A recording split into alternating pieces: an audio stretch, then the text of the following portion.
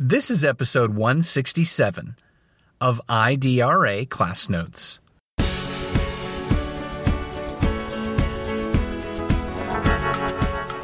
When you bring youth together and give them critical questions to look at, they will come up with what are some social challenges and some solutions. So it's nothing new, but just don't look at them as a cheap labor pool as volunteers or as adults in preparation. No, they already have full intellects and minds. And so approach them that way, connect with them and the school so that if you are an organization, well then help deepen that so that there's academic credit for what's already of interest to them because they're doing it in the community.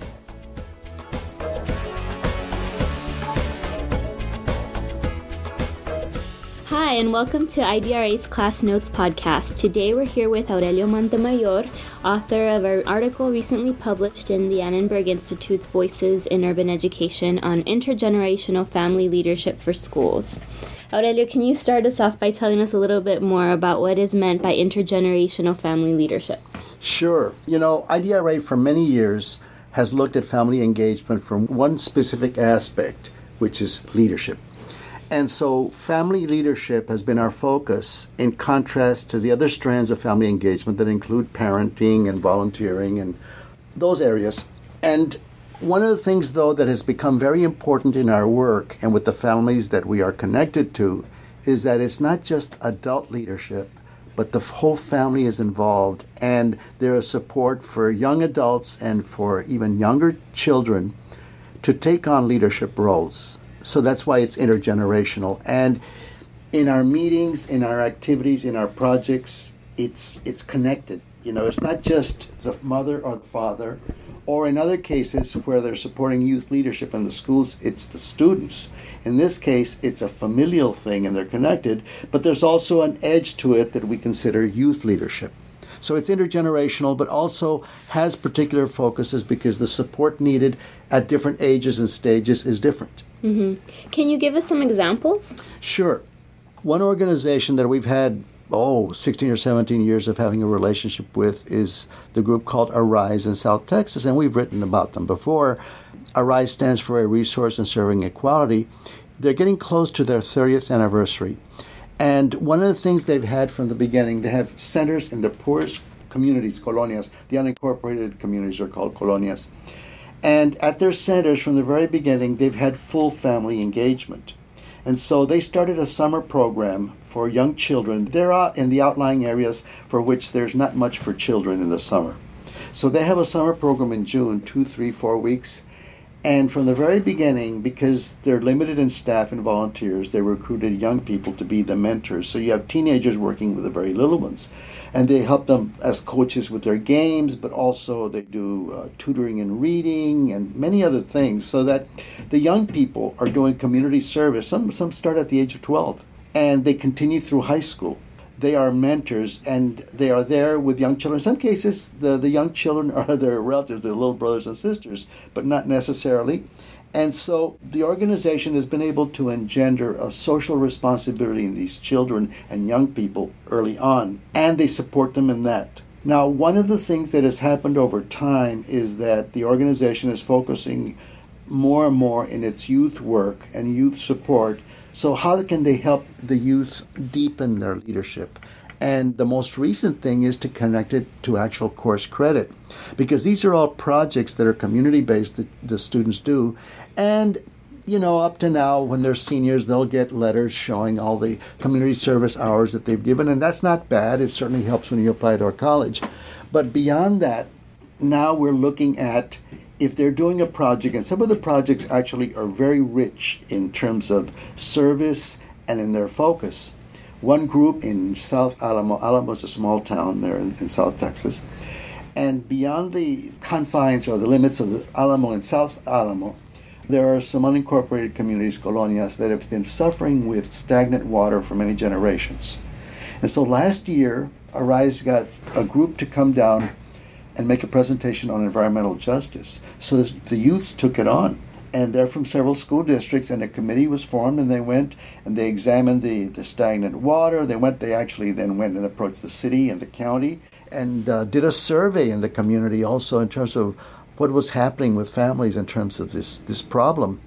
And so they were deepened in their work, because one of the things that we've been pulling people along with, the leadership and others, is just like parents many times by schools are seen as a cheap labor pool. They can be volunteers and all this other stuff, which is not bad, but they're not seen as thinking people that can influence what happens on the campus and the school.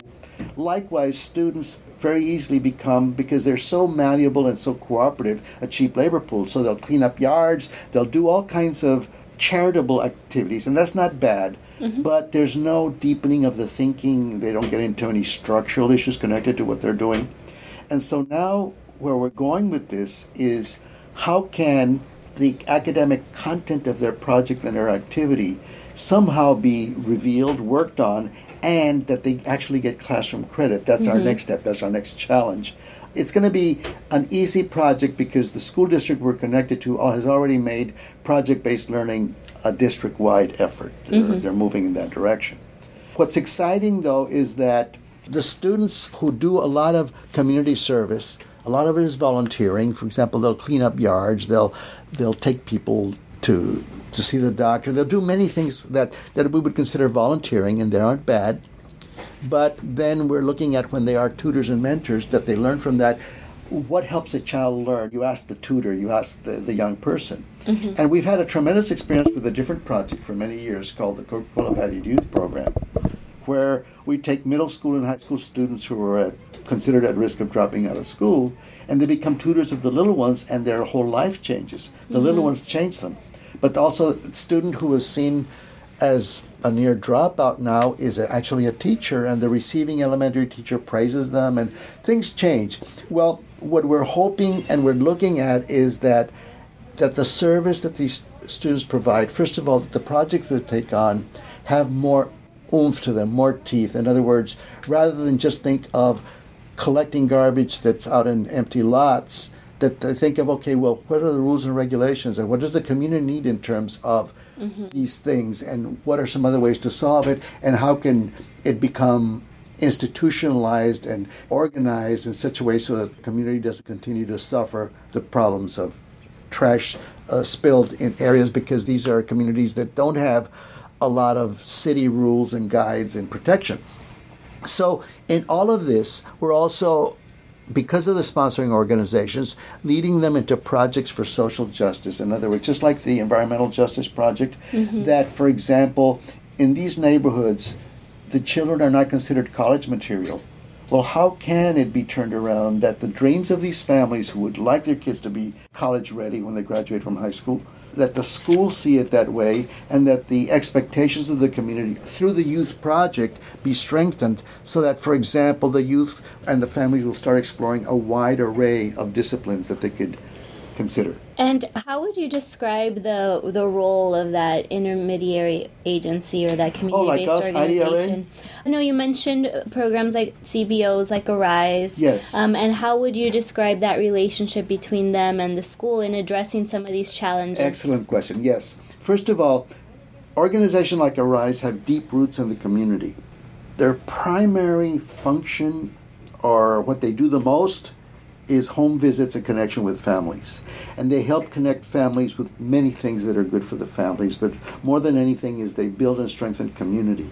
And so that home visits are not just to give a service or to give information, but to listen to families and to invite them to participate in things. And so the school district sees in some ways these organizations, when they see them in a positive way, oh, they're good, they do good in the community. But they don't see them as, for example, having projects that would be academically meaningful to the students. And so the role of Arise, for example, is they've already approached the superintendent and deputy superintendent saying, look, our students are doing projects, we want you to help us connect them to their math, English, science, and social studies, and fine arts. In other words, the school will already be open to it, but then, because in a lot of project-based learning, and we have talked about it in the past, we have good articles on it, project-based learning usually is initiated in the classroom. Even when it's initiated by students and not the teacher, it comes from the school. But here you have a community organization that has serious concerns, for example, about the environment,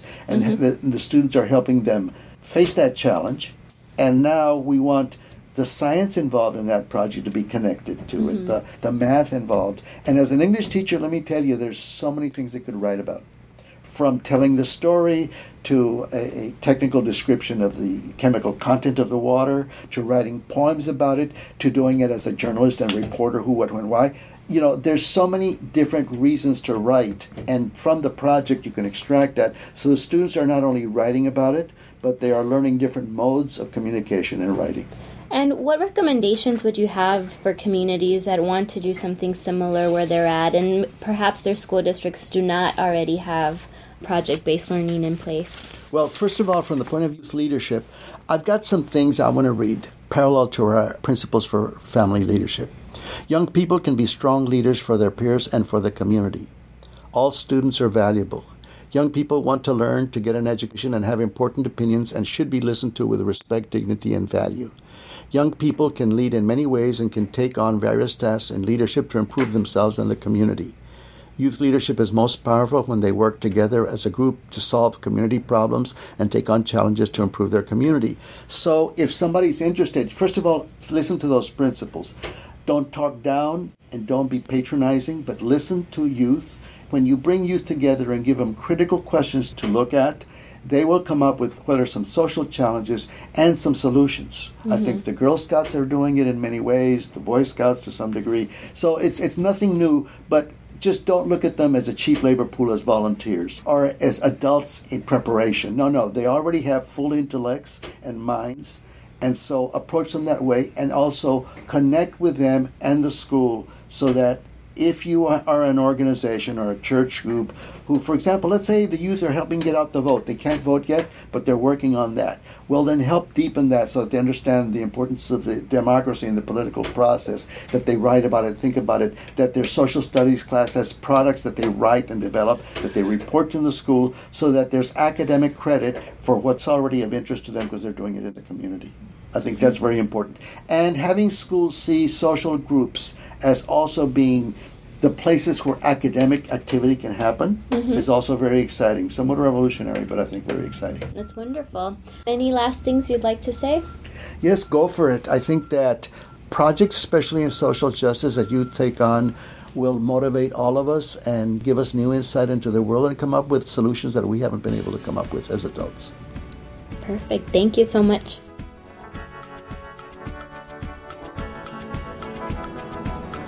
Thank you for listening to IDRA Class Notes. For more information on IDRA and other Class Notes topics, go to www.idra.org. You can also send us your thoughts by email to podcast@idra.org.